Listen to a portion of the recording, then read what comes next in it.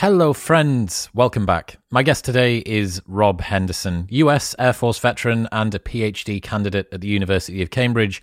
We're talking about signaling, why you do the things you do. Signaling is something that almost everyone is doing all of the time. We're constantly leaking information about ourselves and our motives, but most of that information is involuntary. So today, expect to learn why signaling and status are intrinsically linked, how standing next to a Lexus can increase a man's attractiveness, why putting 20 expensive pens on your desk is a smart idea, why young men play loud music out of their car, and much more. Honestly, I could talk about evolutionary psychology and social psychology for years. It's so interesting looking at why our motives are the way they are. What are the underlying principles that are guiding our behavior? And then just looking at how ridiculous we are as animals, thinking that we're in control of the stuff that we do and that we understand our own motives. It's great. This conversation with Rob is absolutely awesome. All right, quick maths. The less that your business spends on operations, on multiple systems, on delivering your product or service, the more margin you have, the more money that you keep. But with higher expenses on materials, employees, distribution, and borrowing, everything costs more. So, to reduce the costs and headaches, smart businesses are graduating to NetSuite by Oracle. NetSuite is the #1 cloud financial system, bringing accounting, financial management, inventory, and HR into one platform and one source of truth. With NetSuite, you reduce IT costs because NetSuite lives in the cloud with no hardware required. You cut the cost of maintaining multiple systems because you've got one unified business management suite, and you are improving efficiency by bringing all your business processes into one platform. Over 37,000 companies have already made the move, so do the maths and see how you will profit with NetSuite. Backed by popular demand, NetSuite has extended its one-of-a-kind flexible financing program for a few more weeks. Head to netsuite.com/modern right now. That's netsuite.com/modern. This episode is brought to you by Whoop. I've worn Whoop for over 4 years now, since way before they were a partner on the show, and it is the only wearable I have ever stuck with because it's the best. It is so innocuous, you do not remember that you've got it on, and yet it tracks absolutely everything 24/7 via something from your wrist. It tracks your heart rate, it tracks your sleep, your recovery, all of your workouts, your resting heart rate, your heart rate variability, how much you're breathing throughout the night. It puts all of this into an app and spits out very simple, easy to understand, and fantastically usable data. It's phenomenal. I am a massive, massive fan of Whoop, and that is why it's the only wearable that I've ever stuck with. You can join for free, pay nothing for the brand new Whoop 4.0 strap, plus you get your first month for free, and there's a 30-day money-back guarantee. So you can buy it for free, try it for free, and if you do not like it, after 29 days, they will give you your money back. Head to join.whoop.com/modernwisdom. That's join.whoop.com/modernwisdom. This episode is brought to you by AG1. AG1 is a daily foundational nutrition supplement that supports whole body health. Even with the best diet in the world, it is hard to make sure that you get everything that you need, and through a science-driven formulation of vitamins, probiotics, and whole food sourced nutrients, AG1 delivers comprehensive support for the brain, gut, and immune system. This is why Joe Rogan and Lex Fridman and Dr. Andrew Huberman and Tim Ferriss are all massive fans. They have tried every other product out there, like I have, and this is by far the best one available. Since 2010, AG1 have improved the formula 52 times in the pursuit of making the best foundational nutrition supplement possible through high-quality ingredients and rigorous standards. Also, there's a 90-day money-back guarantee, so you can buy it and try it for 89 days, and if you don't like it, they'll just give you your money back. Head to drinkag1.com/modernwisdom for that 90-day money-back guarantee, a year's free supply, vitamin D, 5 free travel packs, and more. That's drinkag1.com/modernwisdom. But for now, it's time for the wise and wonderful Rob Henderson.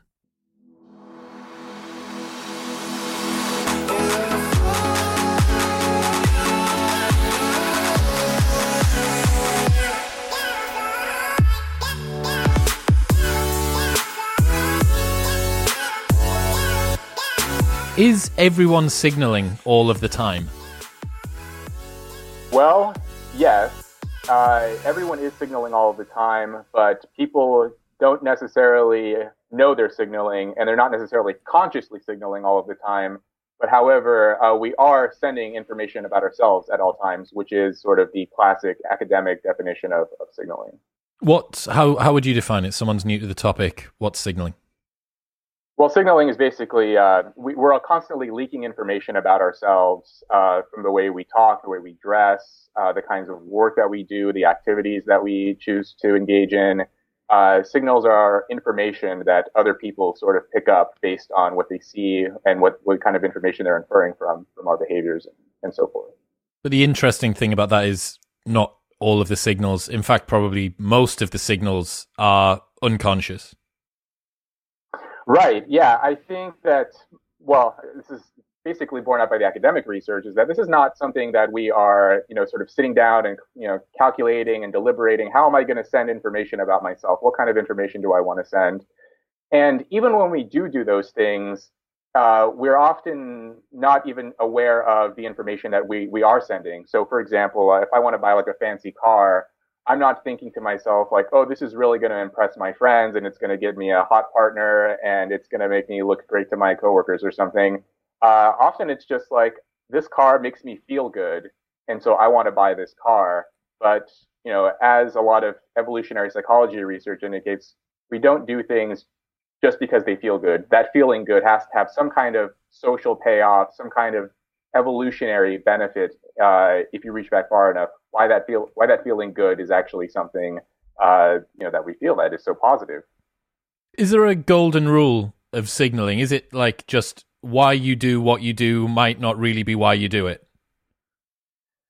The golden rule of signaling. The first would be sort of related to your first question, I think, which is that the golden rule is that we're always signaling, and that there's no escaping the signaling game. I've noticed sometimes when I talk about signaling with people, they think like, well, I don't do that. Like that's silly. Like, this just sounds like people trying to impress each other or whatever. I'm not into that.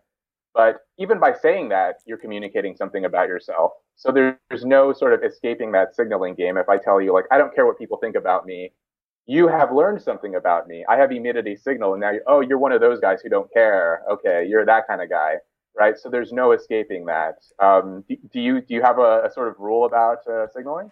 No, not at all, man. Just that increasingly I realize how tiny the sliver of my motivations are that I get to see, and that the vast majority of the stuff that my body and my mind are doing is just completely on autopilot, and I'm like cargo. I'm just along for the ride. I'm not passenger. I can't even order nuts off the air hostess. I definitely can't drive the plane. I'm the suitcases in the back.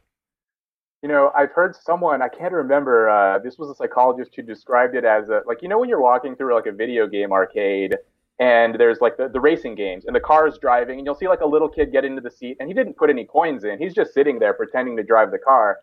The analogy I heard was that like, that's our life. We are in that driver's seat playing with that steering wheel, thinking we're driving the car, but we are not. Something else is going on and we're just sort of along for the ride, like you're saying.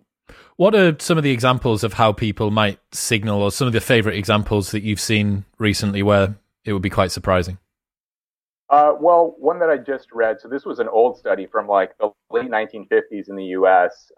These like old school behavioral psychologists, the organizational psychologists. But anyway, they found that these executives in this office, somehow it became a game to see like, who could have a fancy pen on their desk. So at first they found that like, each one of these executives has one pen on their desk, this sort of fancy, expensive fountain pen or something.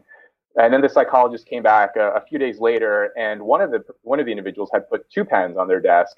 And then, by the next day, all of them had two pens.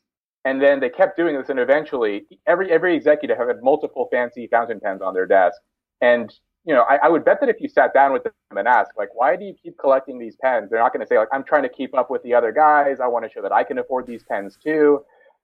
They just sort of feel this pressure of like, oh, well, if I only have one and that guy has five, people are going to look at me and that makes me feel uncomfortable.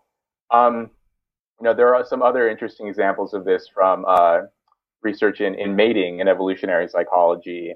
For example, if you show women images of the same man next to, sort of a typical sedan, like a four-door kind of a sedan, like a Mazda or something, and ask how attractive he is versus the same man next to a luxury automobile like a Lexus or something and ask how attractive he is, it's the same guy, same clothes, same everything, just the car next to them is different. The guy next to the Lexus is rated as much more attractive. And men on some level are aware of this, and this is why so many guys are obsessed with buying fancy cars, upgrades, taking pictures of them. I have friends who are into this. They take Instagram. Look at what I did to my car. Look at like how shiny my rims are, or whatever.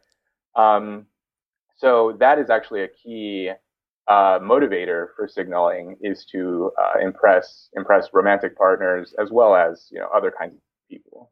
Is that upgrading of the car, is that an Asian thing? Is that because you got lots of Asian friends? Well, I actually don't have that many Asian friends. It's not like too fast, too furious down in Cambridge, is it not?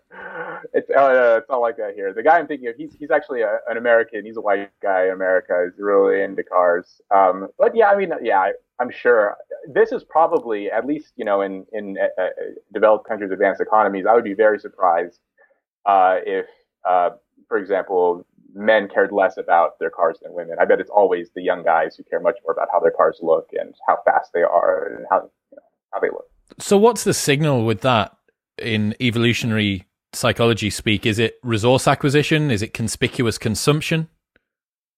Yeah, well, okay, so conspicuous consumption, that comes from economics, which is, so, I mean, this is actually a really neat example of like parsimony across the sciences. So biology and economics both sort of converged on the same idea of what are called honest signals or costly signals. So what a guy is communicating when they can afford that expensive, fancy car, they're basically saying, I have a job, I'm resourceful, I'm conscientious because I can take care of this. And often luxury cars do take more sort of maintenance and upkeep and care compared to sort of a more sort of downgraded, less luxurious car. So that's definitely one component of it, conspicuous consumption, just showing your economic position. And the sort of analogous idea in biology, sort of costly signaling idea, or the handicap principle, some people call it. The sort of what key example of this would be the peacock's tail. I'm sure many of your listeners have heard about this idea from evolutionary biology. Only a healthy bird can produce such incredible and beautiful plumage.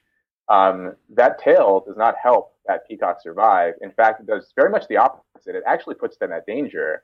If that peacock displays this tail, it alerts predators to its position. If it tries to fly away, that tail is going to weigh it down. But when that peacock shows its tail to the peahens, to the women, or the female peacock is trying to attract, it's showing that, like, look, I'm so healthy and so robust and strong that I can afford to lug this thing around, and therefore you should mate with me, and we'll have some offspring with some quality genes too. There's another animal that does this too. I think it's a gazelle, some kind of animal similar to that in Africa, and they do what's called stotting. And what this is if they sense that a predator is nearby, like a lion or something, they'll start jumping. They'll immediately start jumping into the air. These are mostly the male gazelles. They'll start jumping, and then the research they call it stotting. And what they're doing, the researchers believe that what they're doing is showing the predators that I am very strong, very muscular. This is how high I can jump into the air. If you try to chase me, you're not going to catch me. So just relax. Go for one of those other guys who when they stop, they're not jumping as high as me, right? And often they'll do this as well when there are female gazelles around, and this is sort of to impress them to show that, like, look how high I'm jumping. There's a predator right there. I'm drawing their attention, and I don't care. This is how impressive I am. And I'm sure we can think of some similar examples with guys too. Sometimes I think young guys do this with like playing very loud music out of their cars and sort of drawing. What do you think? What do you think the signal of that is? Rob, pivot your camera a little bit so that you're in the middle for me, dude. There you go. You keep on shifting around. What do you think's the signal of that? Like, listen to my shite music. Well, I think what it is, especially like late at night when there's a lot of drunk people around and so on, sometimes I think like, are they just drawing the attention of either unsavory people who would want to like tell them to shut up or start a fight with them, or if they're trying to draw the attention of the police? I mean, it's not usually a good idea in those kinds of situations, late at night, a lot of drinking going on, and who knows what else, to suddenly start blaring loud music out of your car. And and again, I don't think it's just I don't think the guys in that car are like, let me show off how tough I am or whatever. I think it's just like, You got some budding evolutionary psychologists driving around with neons under their car and a bass box in the back. There we go. Yeah. Yeah, I mean, that's totally speculative. I've never seen any research on that, but sometimes I think that a lot of this stuff. I mean, even when I was a young guy doing dumb things, I don't think that is conscious in any way. A lot of it is extremely risky, but that riskiness is, it's attractive. I've seen research along these lines on skateboarders. So researchers did visit a skating park. And what they found was that, they'd sort of interview these young male skateboarders and sort of look at how risky the tricks or the moves they were doing were in the skating park. And what they found was that when they sent a young male research assistant to interview them, they measured, how risky the activities they were doing compared to when they sent a young female research assistant to interview them.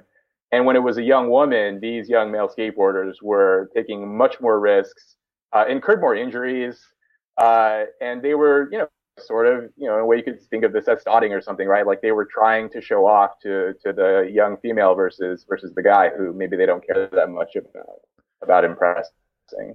But sometimes guys do care about impressing other guys, and we can talk about that too. Yeah. The fascinating thing, I think, about signaling is running back from what the action is and trying to infer what all of the different branches are. So it's kind of like a reverse tree, or I guess it's like roots. So it's like you have one thing that happens and then you try and pull back from there. So you've got the guy that always wants to get in a fight on a night out. Like, what's that guy signaling? That guy's signaling, I have so much excess fitness and I'm so robust that I am able to have what is a really dangerous altercation with someone drunk, with a hard floor, with other people around, maybe taking on multiple men. And we spoke about this last time that you were on, where if anyone has ever watched two guys about to fight outside of a nightclub, the first thing that they'll do every single time is circle each other.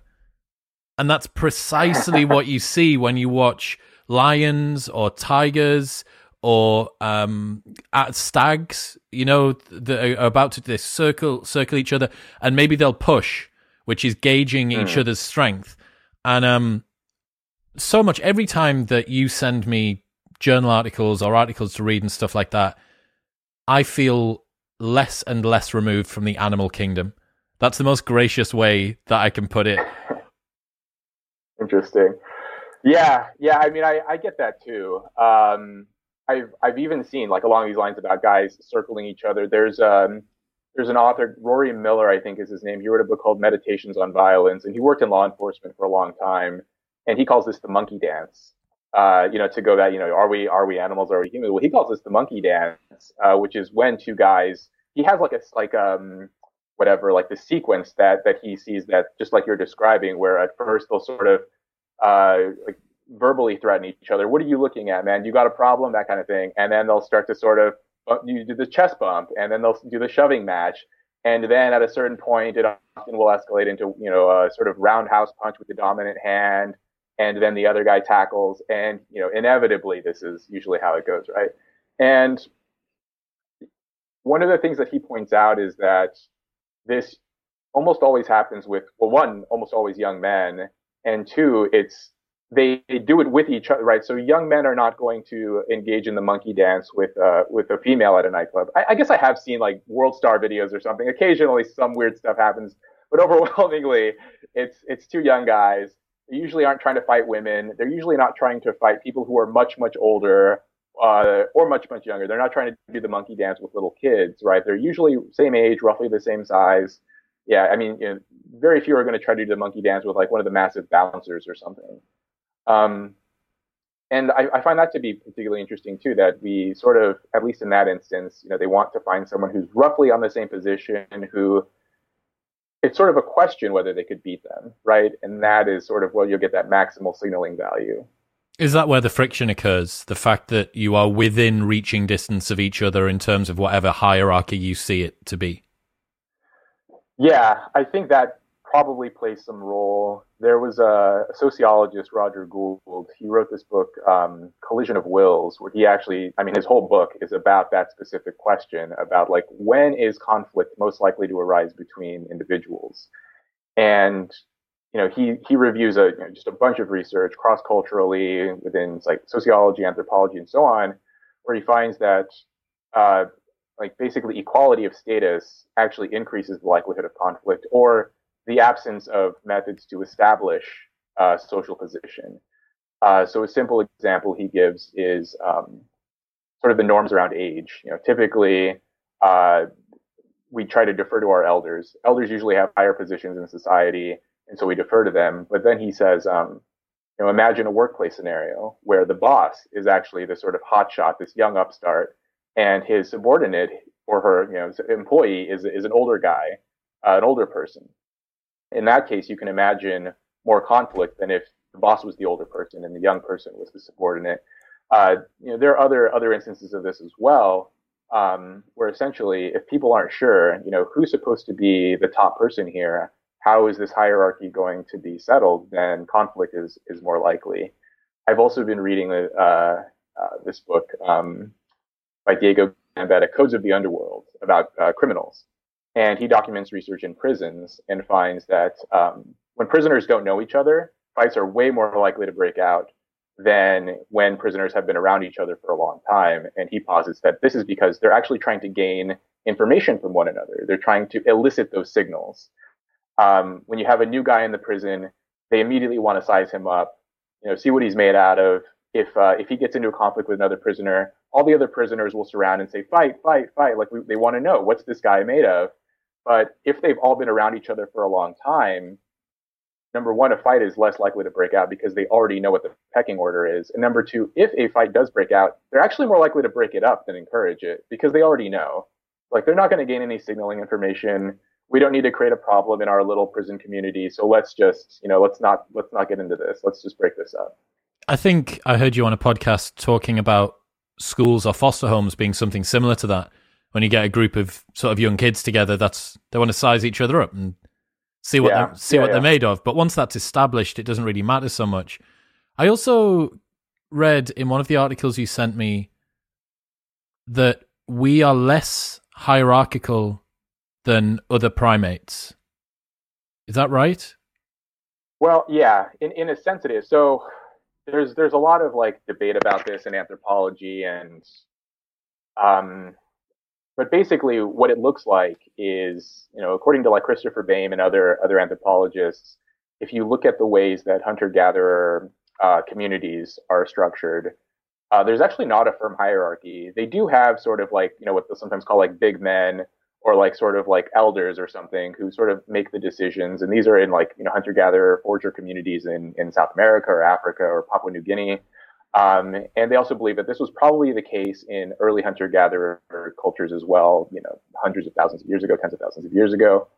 That hunter-gatherers don't like strict hierarchies, and they actually will sort of downplay their own skills. So if there's a hunter who's particularly talented, if they sort of manage to take out a large animal, the others around them, around this talented hunter, will sort of make fun of how he threw his spear or how he runs or his appearance, because they don't want him to basically get a big head. They don't want him to sort of feel arrogant or cocky. And this hunter will go along with it and say like, haha, you guys are right. Like, yeah. And they'll sort of play that role of being very humble and sort of downplaying their own skills. And this maintains social harmony within those communities. They themselves may not necessarily put it this way, but it sort of suppresses envy.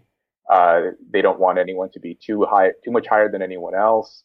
Interestingly, like hunter-gatherers tend to be more monogamous. They don't like if one male like basically takes up all the women, and they try to evenly distribute that as well in terms of like romantic relationships.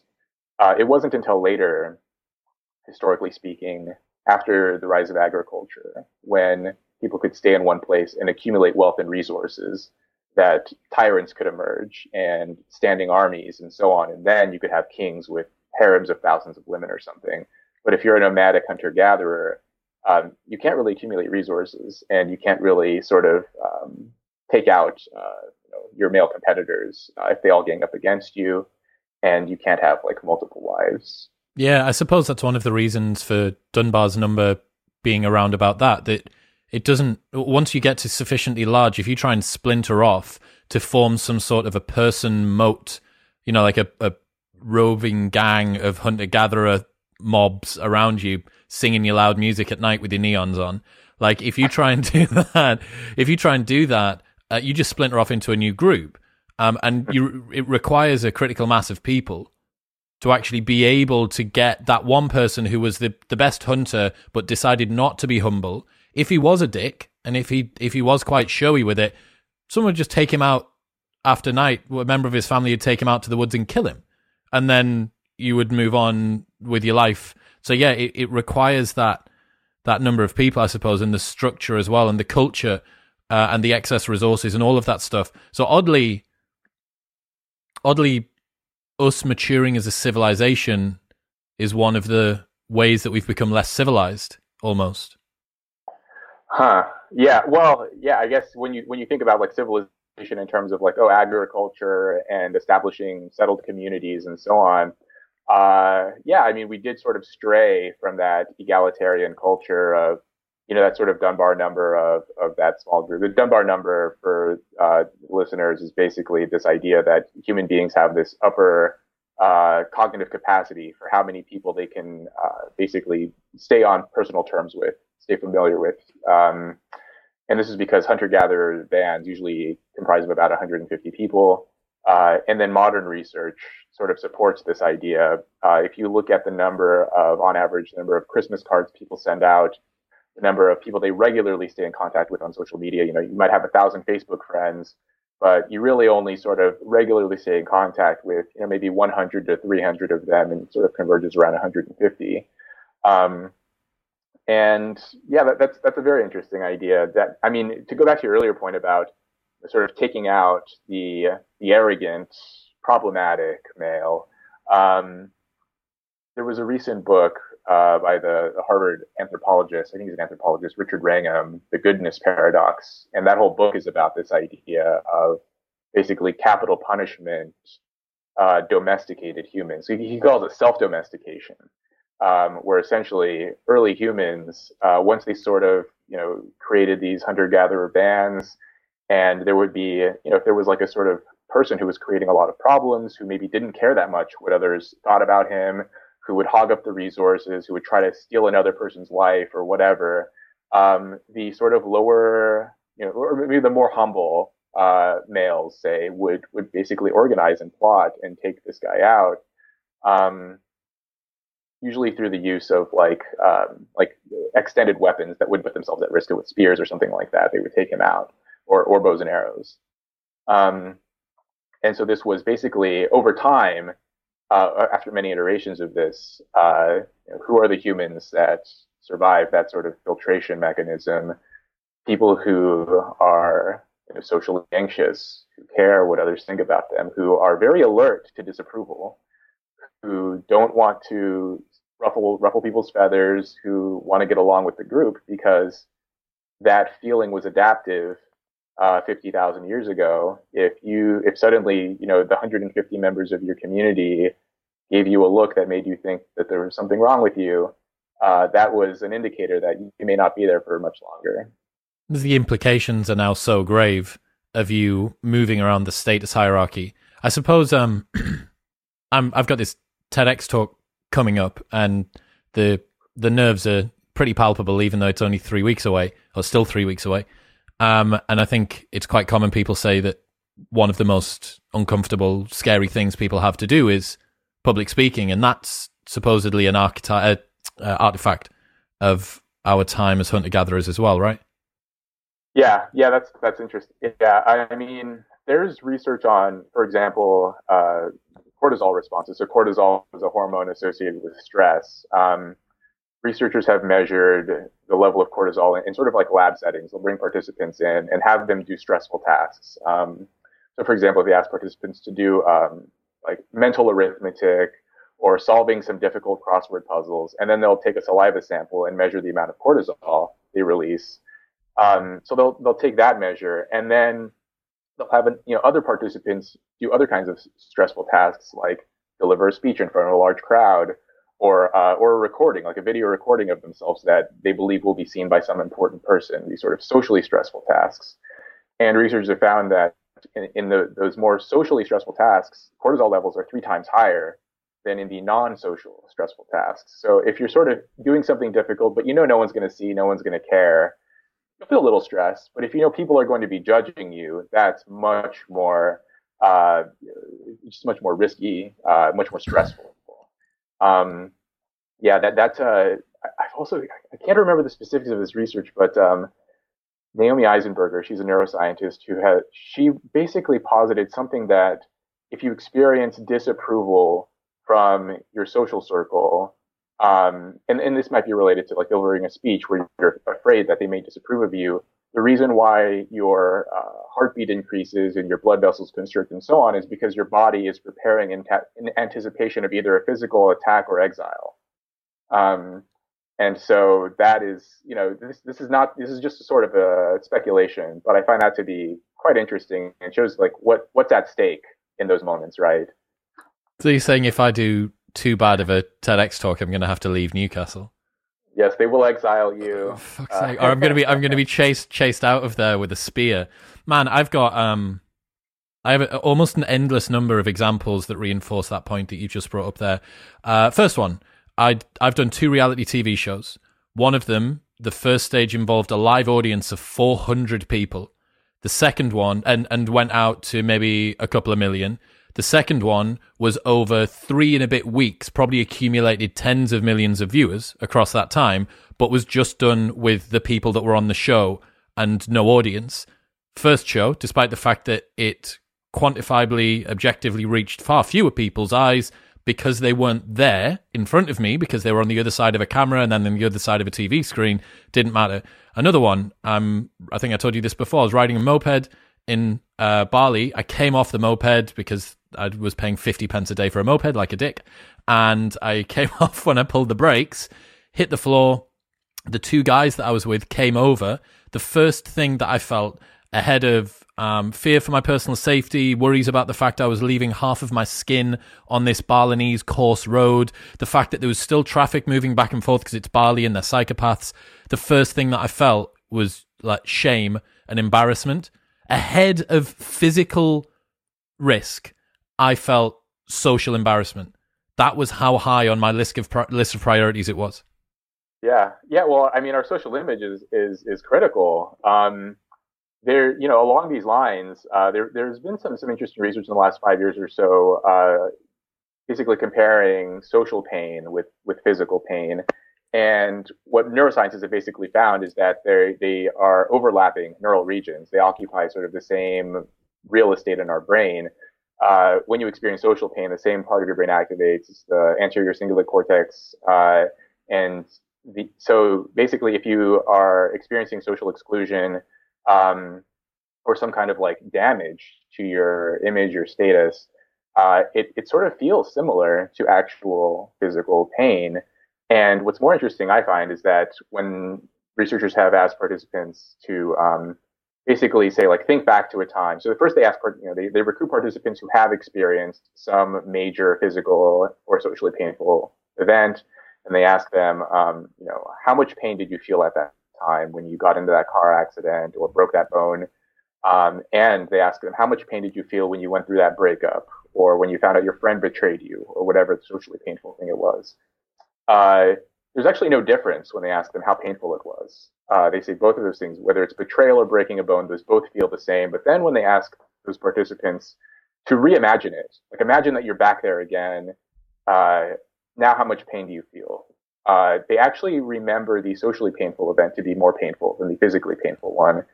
And they've also found that Oftentimes people have difficulty in trying to recollect physical pain.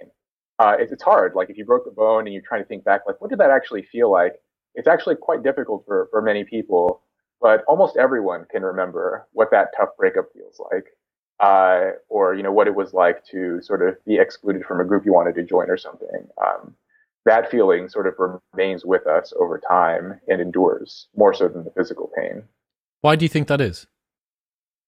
Yeah, it's an interesting question. I mean, one thing is perhaps because physical pain is so almost instinctually aversive, that you don't need to remember it, There's right? nothing to Like you learn sort from of it. already know.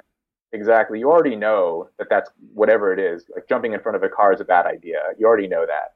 Whereas I almost think that like maybe because the social parts of ourselves and our brains and our psychology, it's more sort of evolutionarily recent. And so we still have to sort of learn the hard way, so to speak, that if you get embarrassed or say something wrong, make a social faux pas, you want that pain to live on so that you remember, oh, don't do that bad thing again. Don't do that, say that dumb word again or whatever it happens to be. But that's Yeah. just speculation. Dude, I think that you're right. I wonder as well whether being hurt, seriously, if you broke a bone, probably up until 10,000 years ago, 5,000 years ago, you were dead. And if you break your arm, you break your leg, you're probably dead. There's probably nothing to learn. How would the person that learns from breaking the bone or not learns from breaking the bone have ever been competed in or out of the gene pool? Because that person probably just dies. So I don't know whether it would have had a chance to interact.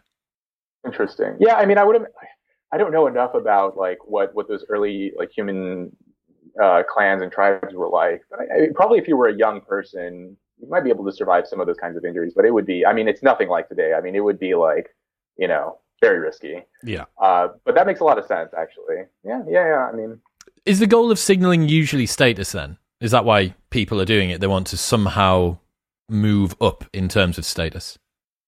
right. Well, I mean, so that's definitely one goal. Social status itself is usually, at least more recently, it's been sort of divided into two kinds of pathways. So there's sort of two paths at the top I've heard it described as. So there's dominance. So one path to obtaining status is dominance. So this is basically the ability to impose physical costs on someone. So someone like Joseph Stalin or something like that is he's high status, right? But he's high status because of his dominance, his ability to hurt you.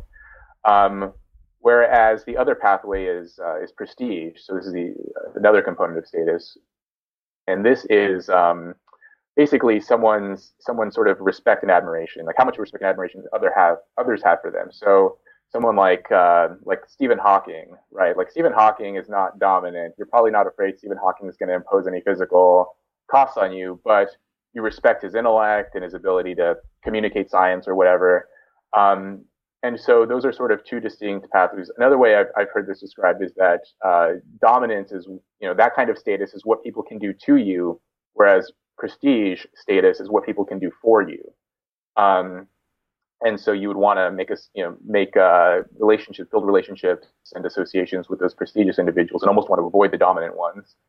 Um, I think it sort of depends on your society and the incentive structure and so on. But at least I think in the modern West, people are much more preoccupied with signaling prestige.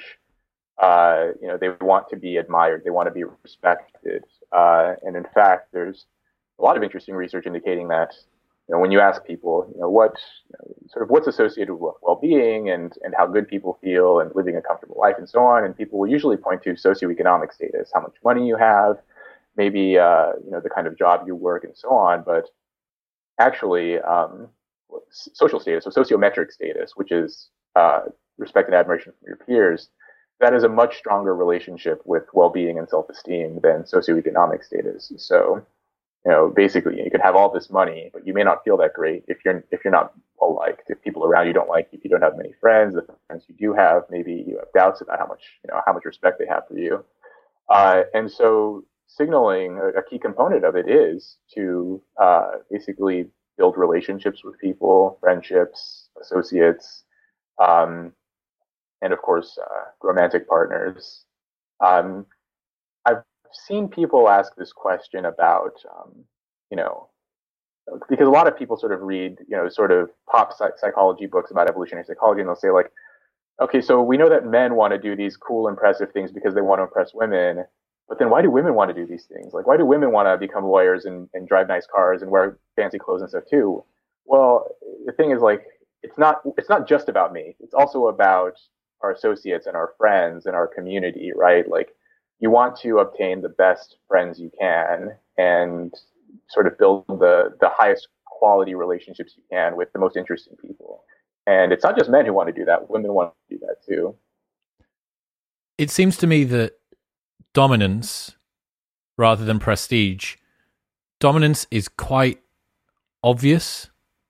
It's probably more uncouth and looked down on generally by society. If you're imposing your will on someone else and that's how you're raising yourself up, people are happy at seeing someone raise themselves up through their own talents. They're far less happy at seeing someone raise themselves up by dragging other people down. It seems like culturally and legislatively, dominance status seeking has been restricted, whereas prestige status seeking has been enabled. That makes sense to me. Yeah, I guess it would depend on, again, like sort of the incentive structure and sort of culturally. I would imagine somewhere in like a prison, for example, dominance goes much further than prestige. Or in like organized, like the mafia, right? Like they. But look at the situation. That's the example. It's where the laws have been removed, right? So. I see. Yeah, I think that you're correct. What are some status-seeking behaviors that people might not realize they're doing? Right. Well, so it depends on, even prestige itself is sort of difficult to pin down. What makes someone prestigious? Well, for one, education, right? Like people tend to want to show off how smart they are and how clever they are or witty. Which basically indicates that this person can probably be a problem solver or someone who, basically I can rely on to solve problems or to have interesting conversations or whatever it happens to be. So how do we sort of signal our smarts in the modern age? Well, I think clearly one of them is education, right? Higher education, getting good grades, going to college, those kinds of things.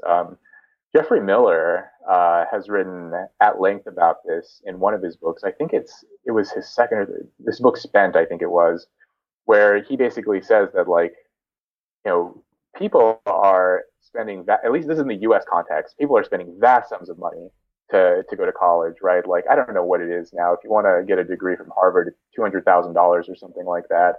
And Miller posits that a huge reason for why people are doing this isn't for the education, because you can just go on YouTube and watch like super high quality lectures from the best scholars in the world for free. You can listen to podcasts or whatever. Like all the information is out there and it's available. So why would people spend $50,000 to $200,000 to get that piece of paper? And Miller says that basically serves as a guarantee of like a minimal level of competence. There's no way for me to look at you and basically learn how clever you are if you've watched a bunch of YouTube videos. But if you can put on your CV and show me that you earned a diploma from this university, I know a little something about you, and you might be willing to pay tens of thousands of dollars to prove that to me. And then this, of course, will open more economic opportunities for you to get a job and then earn more money. And so earning money, of course, signals resourcefulness and a little bit of competence to some degree as well. So that's an interesting question, actually. What are the characteristics we want to show other people? And I definitely think one of them is smarts. What is the difficult to fake element of all of this? Right. Yeah. So biologists have distinguished between what they call like cheap talk or sort of cheap signals, which are things that anyone can do. Right. I think in the past, in the mid 20th century, it used to actually be a little bit more difficult to obtain a high school diploma. Fewer people could actually go in the first place because oftentimes kids would have to work or whatever. And then once that became sort of the norm that everyone graduates from high school today, that credential doesn't have the same signaling power. So, if I try to impress you with my high school diploma today, you may not be so surprised. And so now I have to do something extra, go above and beyond, and sort of obtain that more honest signal, the costly signal of going to college. So both somehow acquiring the money to go to college and then completing the degree signals, all of the qualities I had just mentioned. And I think this brings us to something about signaling that's important to remember, which is that it's not like signaling is not like it's not deception, it's not faking. I think people sometimes get these ideas mixed up, and they think like, oh, he's just signaling, so that means he's not really doing the thing.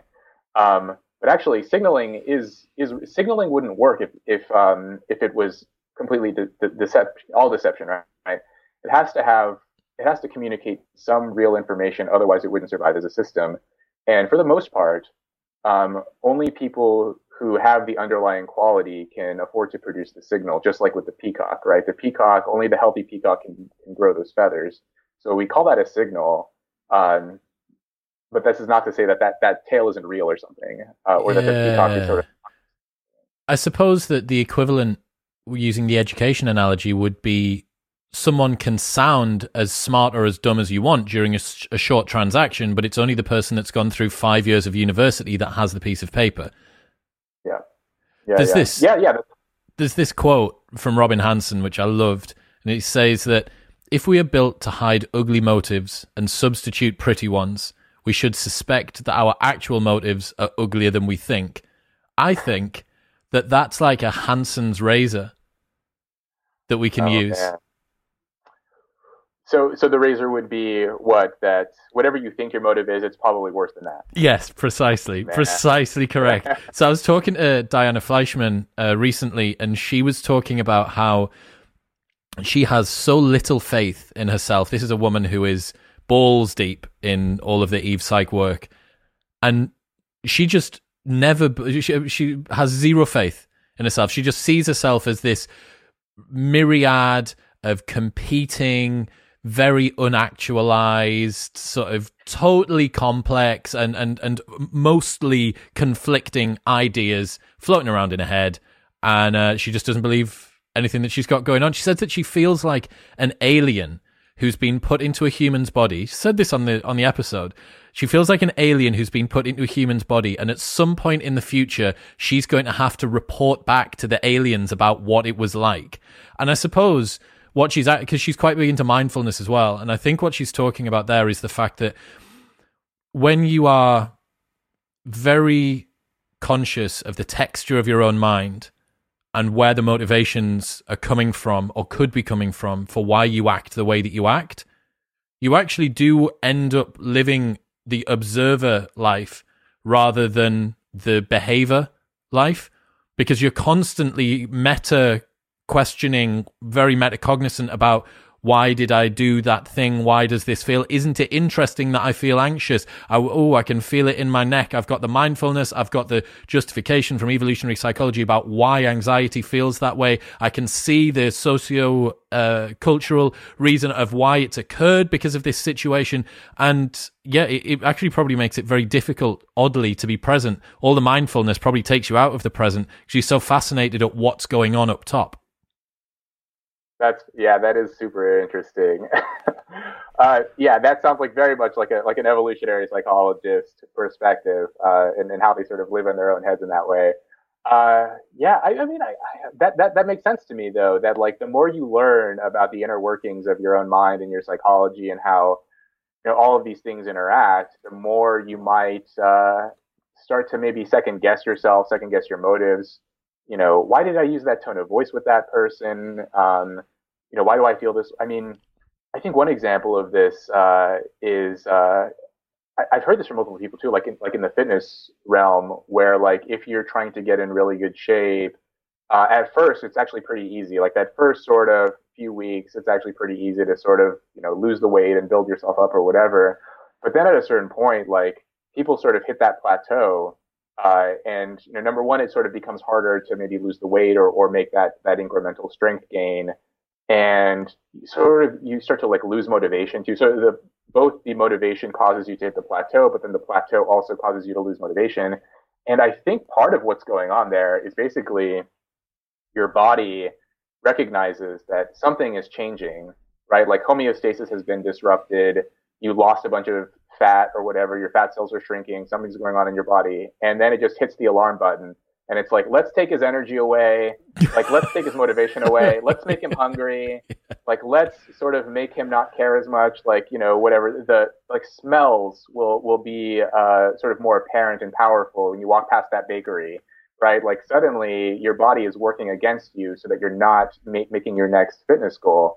And that to me makes a lot of sense, that like something so physical, it puts your body, your body doesn't know that you're just trying to lose a few pounds, right? Like it thinks you're starving. And so it's like, what are you doing? Like suddenly it transforms your psychology. And I think this might be sort of, maybe like a similar example to what maybe Diana was talking about. We're just in a battle against ourselves, aren't we? And this goes back to what I said at the very beginning about us being cargo on the ship. You're just along for the ride. There was this cool thing that you sent about the cycle of conspicuous leisure, conspicuous consumption, conspicuous non-conformity, and then conspicuous authenticity that we have now. It was basically talking about what is the status-seeking behavior that people are going through. So early in the 1900s, conspicuous leather, conspicuous leather, people were going really expensive shoes. Conspicuous leisure, people were going away on holiday. Conspicuous consumption, people were buying expensive cars. Conspicuous non-conformity, counterculture revolution, 60s, 70s, it's just peace, man. And then the final one, which is the most painful one, I think, conspicuous authenticity, which is where people are open about their inner concerns, about their fears, about their goals, about their dreams. And think about what we're talking so much in popular media at the moment, like Jordan Peterson. Like, it's all about personal growth, accepting your demons, facing the tyranny head on. Do you know what I mean? That is conspicuous authenticity. It's a status-seeking behavior. It shows, look, this is how trustworthy I am. This is how much you can have faith in me. I'm so virtuous that I can be completely open and honest with you, and I'm still going to be okay. Yeah. I mean, there is a sort of costly signaling component to that, right? Where like if you are revealing your vulnerabilities and insecurities, trying to be maximally authentic. I think, and again, it isn't conscious, but I think a part of that is that you're sort of communicating that like I am in a position where I can sort of show you my weaknesses and I'll still be okay, right? Like I'm so sort of, in such a comfortable position. I'm so secure with myself that I can do that. Whereas, I could imagine that in other environments, revealing your weaknesses is probably a very bad idea. So maybe if a society reaches a level of comfort, then the way to sort of distinguish yourself in that comfortable reality is to sort of reveal your vulnerabilities, which actually reminds me, if we want to get into this, is the counter signaling idea. There's signals and then there's counter signals, right? Which is and more evidence, I suppose, that there's no escaping the signaling game. So, signals are basically what we've been talking about thus far, communicating information about yourself. Counter signals are basically trying to do the reverse of what the signalers are trying to do to distinguish yourself from them, and thereby raising your own status in some way. So a simple example of this, so there's a research, for example, on, I think this is PhD dissertations. And what the researchers found was that at lower ranking universities in the US, the linguistic complexity of the dissertations was higher. Sort of the lower, like the lower rank the schools, the less prestigious the schools, the more the students were trying to, say, impress the reader with how fancy the jargon is or whatever. Whereas at the higher ranking universities, the linguistic complexity was actually lower.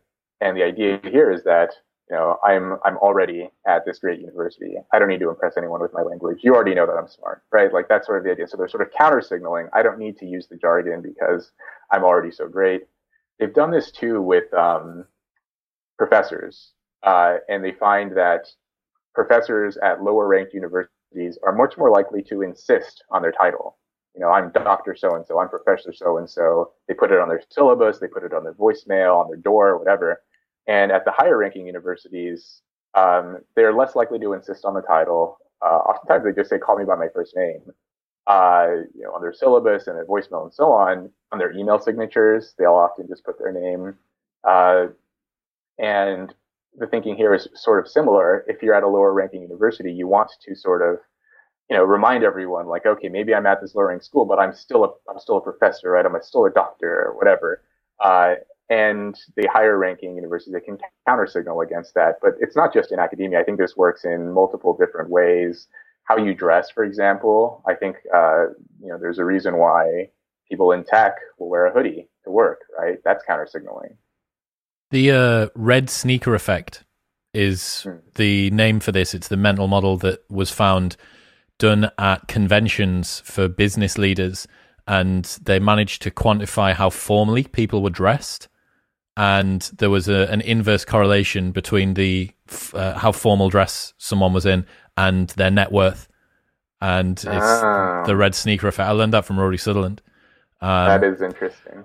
I suppose the interesting thing about status-seeking behavior is that as soon as it looks overtly status-seeking, the whole house of cards tumbles.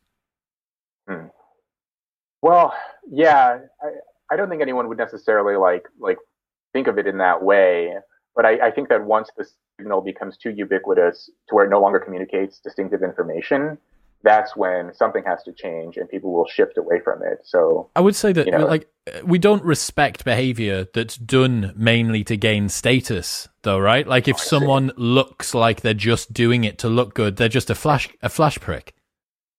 Okay, I get what you're saying. And we don't like that. I mean, it seems like too smarmy, brown nosing or whatever, where I'm thinking about like job interviews, for example. Like often the interviewer will say, why do you want this job? And if the person just says like, I need money or like, I'm trying to get this job to impress my friends or whatever it happens to be. If they use this very base level, like I'm just trying to increase my social or economic status in some way.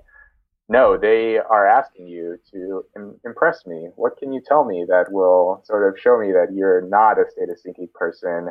How can you show me that you care about status without saying that you care about status? Which in itself is actually sort of a test of competence in a way. So. Yeah, how much can you kid me into believing that? What about envy? How's envy related to status? Yeah, well, yeah, so I think envy is one of so I've once heard envy described as like the only... So among the 7 deadly sins, envy is the only one that people won't brag about. I don't know if this is true, but I don't even know the other ones. But like gluttony or lust, like these are things that people will maybe fess up to. But I don't know how many people are willing to brag or openly communicate the envy they feel for others. But yeah, essentially envy is this feeling that like someone else is rising above you in some way, and you feel a little bit bad about it, and oftentimes will, if you have the chance, sabotage them. There's this research. I know that William von Hippel, he writes about this in his book. Basically, what they did was they brought in groups, like pairs of people into the lab and had them play a game. So in some instances, it was 2 friends. So they bring 2 friends in. So at first, one of the friends would be playing this game, and the other friend would have the chance to sort of share clues to help them win the game. What the researchers did was they rigged the game so that the first person who's playing the game, they rig it every time so that person always gets negative feedback. Say like, oh, you really did poorly at this sort of verbal puzzle task. And then they have them switch. And then same thing, the friend is playing the game. The one who was just told they didn't do very well is now the one sharing clues. And what they found, so they did it with pairs of friends and they did it with pairs of strangers. And what they found was that when it was pairs of friends, the person who had been told they did poorly was more helpful to their friend than people were to strangers. But they were only more helpful if they were told that the task was trivial. if they were told that this is a task of that is an accurate measure of verbal intelligence, then they were actually less helpful to the friend than they were to the stranger. They were actually trying to kind of sabotage, you could think about, their friend after they realized, like, oh, I'm not very smart. I don't want my friend to think that he or she is much, much smarter than me. So maybe I'll be careful with what clues that I share. And they were more likely to do this with their friend than with a stranger, which gets at this idea of, we tend to feel envy more for people who we think of as roughly on the same level as us. It's pretty rare that someone feels a ton of envy for someone who's just so far above them that, like, it's just not realistic, right? Like, an ordinary person isn't going to look at, I don't know, George Clooney and feel some kind of envy when they see him make another movie or something. But they might feel a little bit of envy if they find out that their coworker just got a promotion, or someone in their field just did, someone wants some kind of prestigious award or something. And what researchers have found is that people will experience, what's called Schadenfreude, which is pleasure at the suffering of others, is sort of the literal translation of it. But they feel Schadenfreude the most when they see someone experience a misfortune who's similar to themselves. And so when you have people sort of learn about someone, read about someone who's kind of similar to you, but doing just a little bit better, and then suddenly something bad happens to them, people feel that little burst of joy relative to someone who's just not really in your social circle, not really in your sort of your Dunbar number or something. They're so far outside of your sphere. Something bad happens to them. You don't really feel as much about what happens to them. You don't feel as much pleasure, at least. Why do you think that's there? Well, some people have speculated this is sort of due to sort of mating competition. I think there's a reason why we tend to feel more Schadenfreude for people who are the same gender as us. If something, if a woman experiences misfortune, guys are, they're less likely to feel happy about that. But if it's a guy who experiences misfortune, they might, good. I'm glad he, now I'm a little bit higher than him now. And so some researchers speculate, this is because, if someone is roughly on your level, they are a sexual competitor, or maybe a competitor for friends, for allies. And so it might feel good to see them sort of slip up a little bit. And yeah, I mean, it's, I guess this is one of those sort of dark motives, the Hanson's razor kind of thing of like, yeah, it's tough. It's tough to acknowledge and accept that this is a part of our nature. But I think maybe acknowledging it helps us to maybe mitigate it a little bit. The enemy of my enemy is my friend. That, to me, seems to play out so much more, especially over the last couple of years.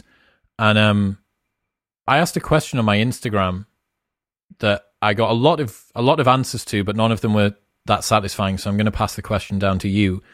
And it was around why people converge on dislike groups a lot more tightly knit than on things that they like. So, for instance, if you were to go onto Reddit and you were to have a look at Dave Rubin's subreddit, it's been hijacked by people who really hate Dave Rubin.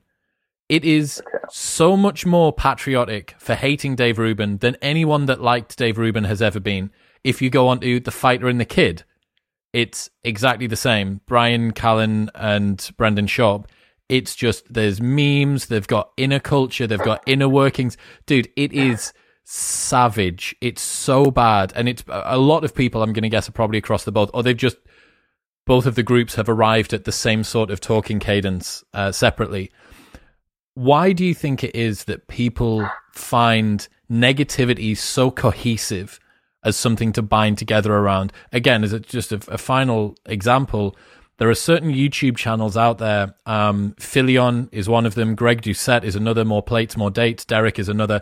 They do these natty or not videos where they call out people. They basically get suggested, is this fitness model on gear or not? Almost always there's an open-ended, well, he might be, or like he probably is, or this seems unrealistic. There is no equivalent on the positive side of that. There is no, isn't this guy in such great condition channel. There isn't an equivalent of that. There isn't an equivalent of the people that love Dave Rubin. Is it to do with people not wanting to just look like simps on the internet? Or is it something more? Is it something more ingrained? Why do we bind together around mutual distaste so closely?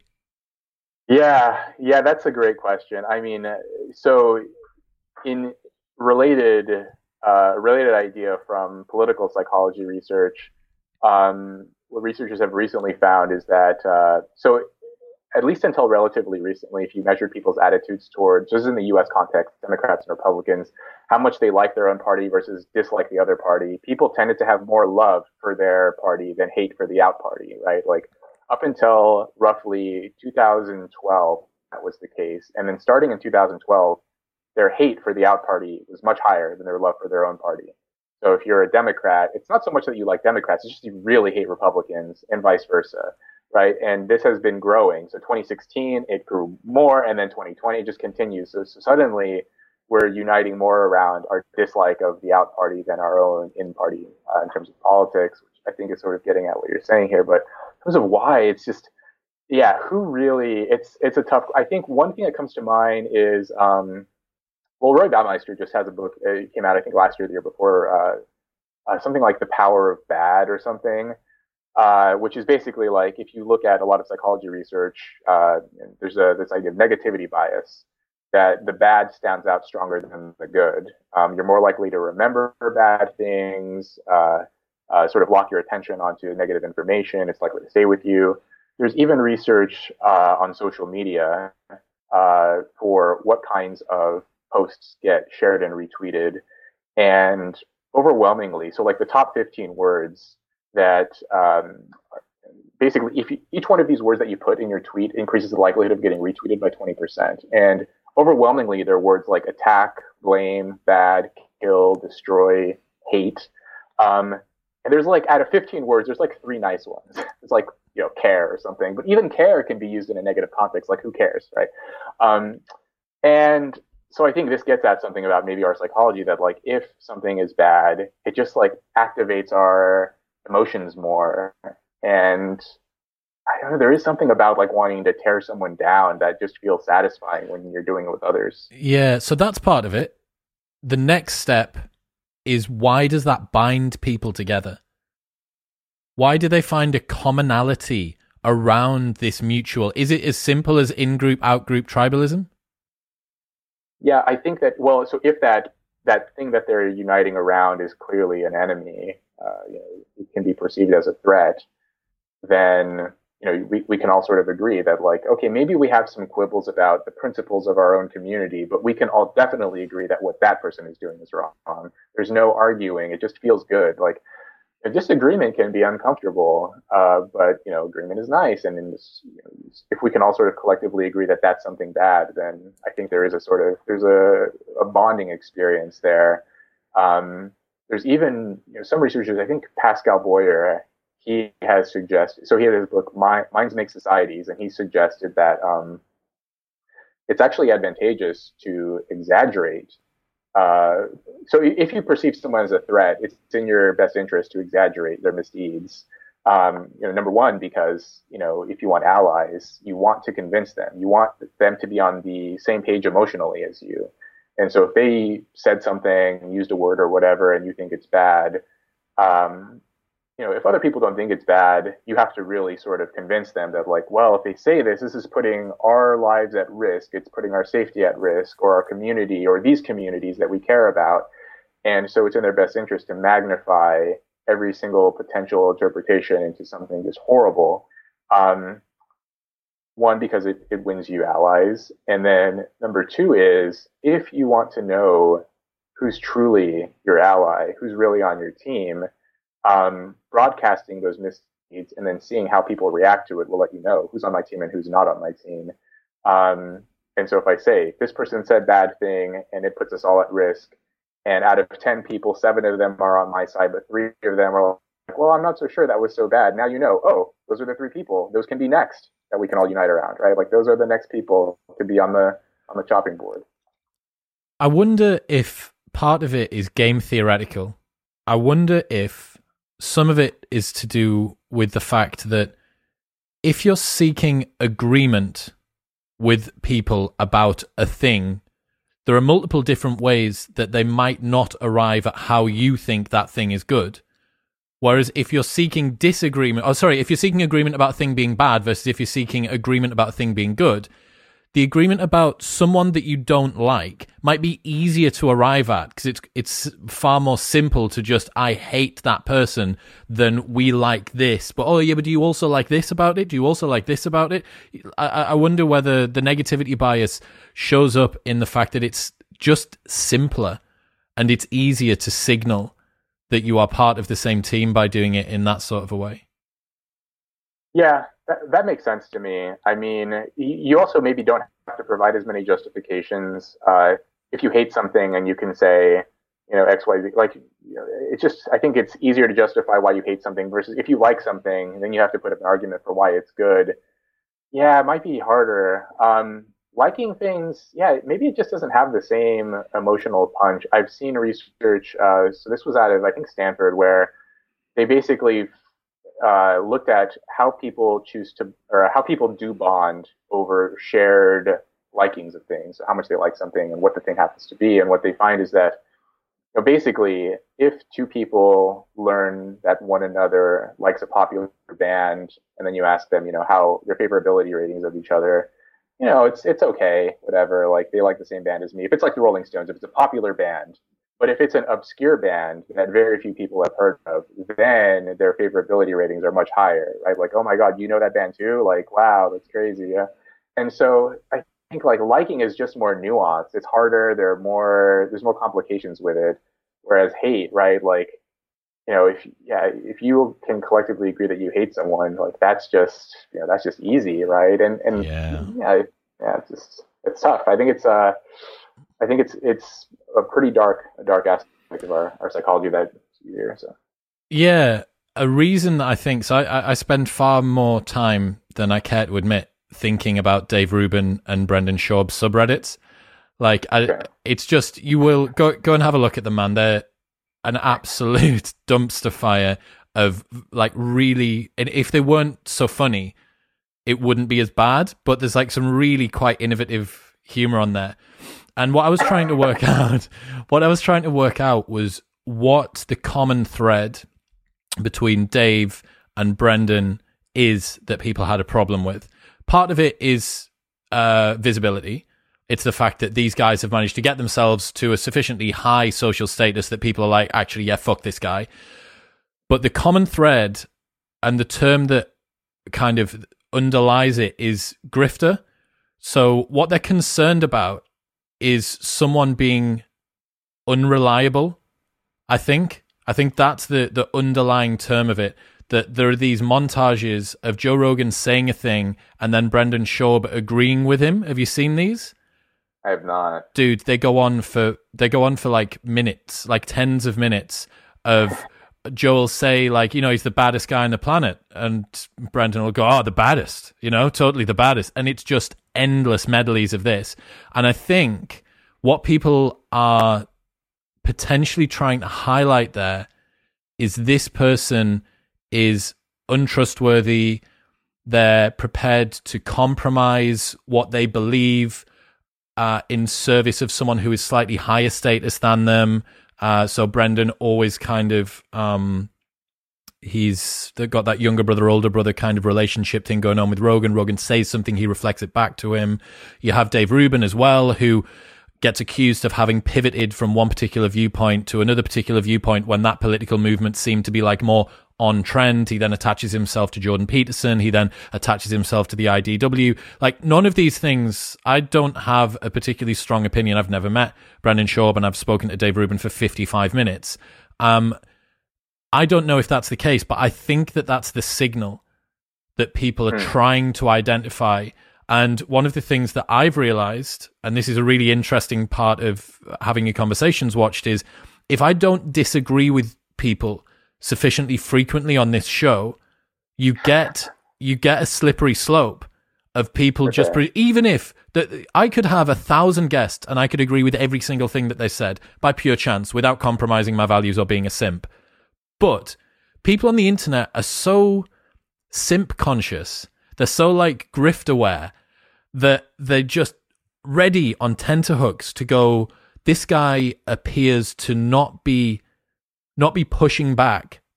You didn't push back enough. Well, what if I agreed? Like, what am I going to push back against? What if I agreed? But there is a very hyper aware grift radar that people have on the internet. Yeah, I mean, I think maybe part of that is, okay, so there's research on basically how people tend to obtain sort of status in social groups. And one way that people do it is through displaying competence, and another way people do it is through ingratiation, sort of displaying warmth or friendliness. And that's actually the strategy that people tend to use when they're trying to get people to like them in social groups. And in fact, displaying too much competence gets people to like dislike them if they're trying to advertise their abilities. But if they're sort of getting along with people, agreeing, nodding, friendly, being sort of smiling a lot, this is a strategy that people use to gain status, and it tends to work. I've seen research on like MBA students, for example. The ones that obtain the most status in like their sort of group projects or whatever are the people who are the most friendly, who share the most knowledge, who are basically doing nice things. But I think that the media, like social media and the internet, it does like weird things like to those, like if you're just trying to be nice and friendly to someone and sort of learn what they have to say, what they have to think, like that is a perfectly natural way to communicate with someone. But then when you have thousands or hundreds of thousands of people watching, I think like some percentage of them are going to be like, oh, he's ingratiating himself too much. He's not sort of pushing back, or like you're saying, I think they are sensitive to people who they believe to be like seeking status. Yeah, right? Dude, do you know what they don't approve of? Do you know what I think it might be that I've just considered there? The guys who criticize regularly on YouTube channels, CoffeeZilla, for instance, and guys like Philion and Greg Doucette and Derek from More Plates, More Dates, they very rarely get mocked. Maybe what they're signaling is, I am so competent, I am so high status that I never need to ingratiate myself with anyone, and I can still rise up through the dominance hierarchy. Interesting. Yeah, that I think there's something to that. I mean, it may also depend on your audience. I mean, I don't know what their audience is or whatever, but like I think maybe it could depend on who you're drawing, who you're attracting. I think something else might, it's complicated, of course, but I think one thing might also be people may just be simply experiencing envy. I noticed that you mentioned, so there's the Brian guy, right? Like he's a target of these people's attacks, but not Joe himself. I mean, I know Joe gets his share of hate on the internet, Rogan, but I guess it's not the same. And this is just purely speculative, but I could imagine one reason is because people might like sort of think that Brian is more closer to their level, right? Like they could imagine so he's the easy target. Yeah, like I could imagine hanging out with Joe, being his younger brother, being in that position, but they couldn't necessarily imagine being Joe Rogan himself. Ruben, yeah, maybe. I mean, like I'm a big fan of it, Ruben's. I've watched some of his videos and whatever, but like, like maybe they just think that he's sort of not impressive enough to be sufficiently beyond them. Yeah, right? That could be it as well. Both of those guys, both Brendan and Dave, do kind of play second string to a front man that is, your Jordan Peterson, Ben Shapiro, or your Joe Rogan, Brian Callen. That's interesting, man. What do you think? What about COVID-19? How's that affected or changed the way that people get status? Yeah, well, this has been interesting. I think it's been, I've heard multiple people describe the lockdowns as being like a boon for introverts. Right. Like, I mean, so I just attended an academic conference this past weekend, and, I talked to some people in my department about this, like other graduate students, and they were like, the introverts were like, oh, that was awesome, because like you could just send some little message through the web app, and the presentations were all through like Zoom. And if you wanted to like network, it was just through these little chat rooms or whatever, and then like maybe set up a Skype meeting or something later. But the extroverts in my department were like, that was awful. Like I didn't get to talk to anyone. Like I didn't get to, meet up with people. There was no like, impromptu coffee or drinks after. Like usually this conference is in person and you can sort of schmooze a little bit. But, online you're sort of, more limited, more constrained. And I think for introverts, this is creating some opportunities. Um, yeah, it's also harder in some ways, I think, for extroverts, right? Like they can't get out as much. But I don't know. I've also seen some conflicting research as well that extroverts are actually handling the lockdowns better than introverts. Some people speculate that extroverts are still being extroverted just on the internet. They're still using Zoom and meetings and FaceTime and whatever to stay in contact with people, whereas introverts are, they're not forced to be social anymore, which of course they might think that that's great and nice, but oftentimes, they may not be aware of how much they need those social interactions to stay healthy, right? I mean, in fact, there's actually research on this on like authenticity. To go back to the earlier point about authenticity, that people tend to feel more authentic, regardless of their actual personality, just dispositions. They feel more authentic after they have behaved in a more extroverted fashion. And so, if you think about, you might think that people feel more authentic when they behave in line with, who they are, but actually they behave more, they feel authentic when they behave in line with who they want to be, which is usually someone who's friendly, outgoing, extroverted. That's sort of the cultural ideal. They've narrowed the domain of how you can gain status has been narrowed, though, right? Like the example of the very commanding boss who can just own the boardroom because of the way that he walks in and the suit that he wears and the car that he pulls up in outside and the way he smells and the watch he's got on and his body language. That's all been reduced down to a little screen that he takes up a pixelated version of.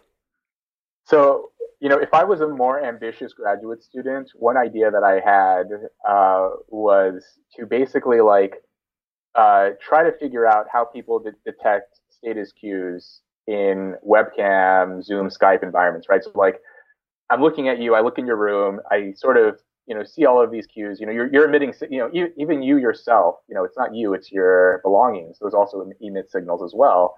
How people sort of encode those and what they learn about people, what they, how accurate those perceptions are, how much they align with reality. I think that would be fascinating because, like you're saying, in the past, it was, the boss in the office and, maybe they're walking a certain way and they have the car and whatever, but to some degree, there is this kind of level playing field because you're all in the same building, doing the same stuff, adhering to the same dress code. But when you're working from home, I've heard a lot of companies have sort of, softened the dress code a little bit, maybe working different hours or whatever, and you can sort of see what's behind people, what where they choose to work, what's behind them, and so on. And I wonder if people are looking at their coworkers differently now. Even if it's not, there's no embarrassing moments with the cat walking by or something. Even if it's just you're in your room, do you view your coworker differently now based on what you see behind them? Have they elevated themselves in your mind, or maybe lowered themselves a bit? But yeah, I think that it's definitely constrained and created both opportunities and obstacles to gain status. But I don't know about you, man, but I've been posting more on social media and trying to have more of these kinds of conversations and so on. And I don't know, it hasn't been a terrible year for me. No, not for me either. I was saying the other day, over the last year or 18 months or so, I've developed, and you're one of them, buddies who I can ring without organizing. Like I don't book it in on the calendar. I just ring and see if they're free. And if they are, I have a conversation for 2 hours and then put the phone down. Like we did this maybe about a month ago or so, just rang, ended up chewing each other's ears off. I'm reading to you from books. You're off on a walk and cooking, or on the phone for ages. So there's certain elements, I think, that have really helped us to connect. Have you heard about the Zoom boom of lockdown face? Do you know about this? I have no idea what that is. So there has been a significant increase in cosmetic surgeries from the neck and above. And it's because people are looking at themselves on Zoom all day and they're realizing that they're particularly unhappy with the way that they look. So plastic surgeons are noting a Zoom boom. Yeah. I mean, that makes a lot of sense, honestly. Yeah. I mean, people are pretty hard on themselves in terms of their appearance. I've actually seen some interesting research on this. People sort of assess their own appearance and other people too. Like, people. I mean, more so women tend to be harder on their own appearance than more objective, unbiased observers. So that makes sense if you're sort of looking at your own image and you're sort of hard on yourself that you would feel that. And yeah, I mean, this brings to mind some interesting research about like self perceptions. I mean, oftentimes we only look at each other, ourselves rather, in the mirror in the morning or something, maybe in the bathroom walking past. But now we're looking at our own face all day long. Um, and the research sort of shows like how do people view themselves, and they've basically taken people's pictures and either sort of show them the real picture or a picture they sort of modified to be, I think, 20% more attractive. And I can't remember exactly how they did this, but basically a more attractive version of the same face.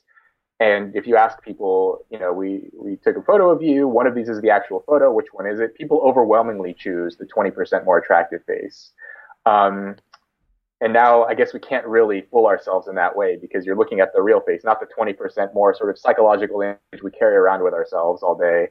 Um, yeah, I mean, I think that research is, yeah. I mean, in von Hippel's book, he actually talks about this, about how, you know, we don't like candid photos of ourselves, not because our friends are bad photographers, but because that's what we actually look like. We tend to look at, the images of ourselves we see the most are like that professional portrait photo, the one with the lighting just right and the filters and this and that. And we see that, and that's how we think of ourselves. But actually, the candid photo is who you really are. And now we're seeing that candid photo. Yeah, I didn't think about that, man. Yeah. That's rough. The photo Yeah. from the side where the hairline's wonky and you can see that you actually missed a little bit when you were shaving earlier on today. And Right. yeah, man, it's I wonder if confidence levels have declined since all this. Because yeah, of that. I don't know. One of the most fun mental model effect that I learned last year was how you can get laid more easily by going out with a guy who looks similar but slightly more ugly than you. So you're basically utilizing the anchoring bias. But the problem is, if me and you go out together, no one's confusing me for you. It's different ethnicity, different sort of look. What you need to find is a slightly more ugly, shorter, fatter Asian, or I need to go out and find a guy who looks a little bit like me, but like, a bit more of a wonky nose and, a bit of a slump. Maybe he's a bit slumpy.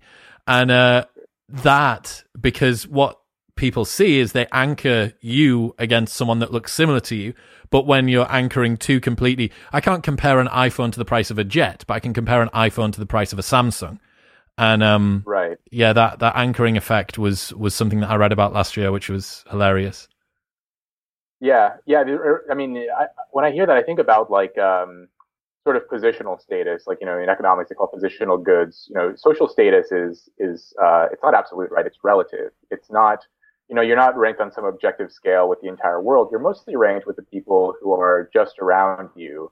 I know economists have done research, simple versions of this where like they ask people, would you rather make $60,000 a year, but everyone at your firm of the same rank makes 50 versus, making 80, but everyone else around you makes 90. People choose the first option. They're making absolutely less, but, they're higher than everyone around them. I once, just along this sort of relative status line, I heard this. I think this is a Jewish folklore story. There's a man who's walking along the beach and he sees a lamp. He rubs it, and then there's a genie, and he says to him, I will grant you whatever wish you want, but I will give your neighbor twice as much as whatever I give you. And the man stops and he thinks and he asks the genie, I want you to pluck one of my eyes out. And so the idea here is that people will actually incur damage to themselves, like costs, if it will bring the closest person to them sort of on that same level, a little, lower than themselves. I heard there was an Irish variation of this where the guy asks the genie, he says, I want you to beat me half to death. And And I think this sort of captures that intuition of like, it's not something that we're not ranked on this scale that we can very very neatly say that like, oh, more of this is always good. Sometimes more of something isn't always good if everyone around you is getting even more of that thing, right? If I offer you 10 IQ points, that might sound great, but if I'm going to give everyone else 20, now you're actually absolutely smarter but relatively a little dumber, and that's hard, right? Man, we were gonna do another one, but we're just gonna have to do it in future. This has been far too fun. People want to check out your awesome newsletter or your fantastic Twitter. Where should they go? Yeah, the website is just robkhenderson.com, letter K, and then Twitter, same, Rob K. Henderson. The most underrated follow on Twitter in 2021. I said it to you the other day, man. I really, really appreciate you coming on. We've got so much to go through. We've got all stuff to do with cultural evolution and coalitional instinct. We're going to do another episode soon, but we'll leave this one here. Thank you so much for coming on, man. Yeah, thank you, Chris.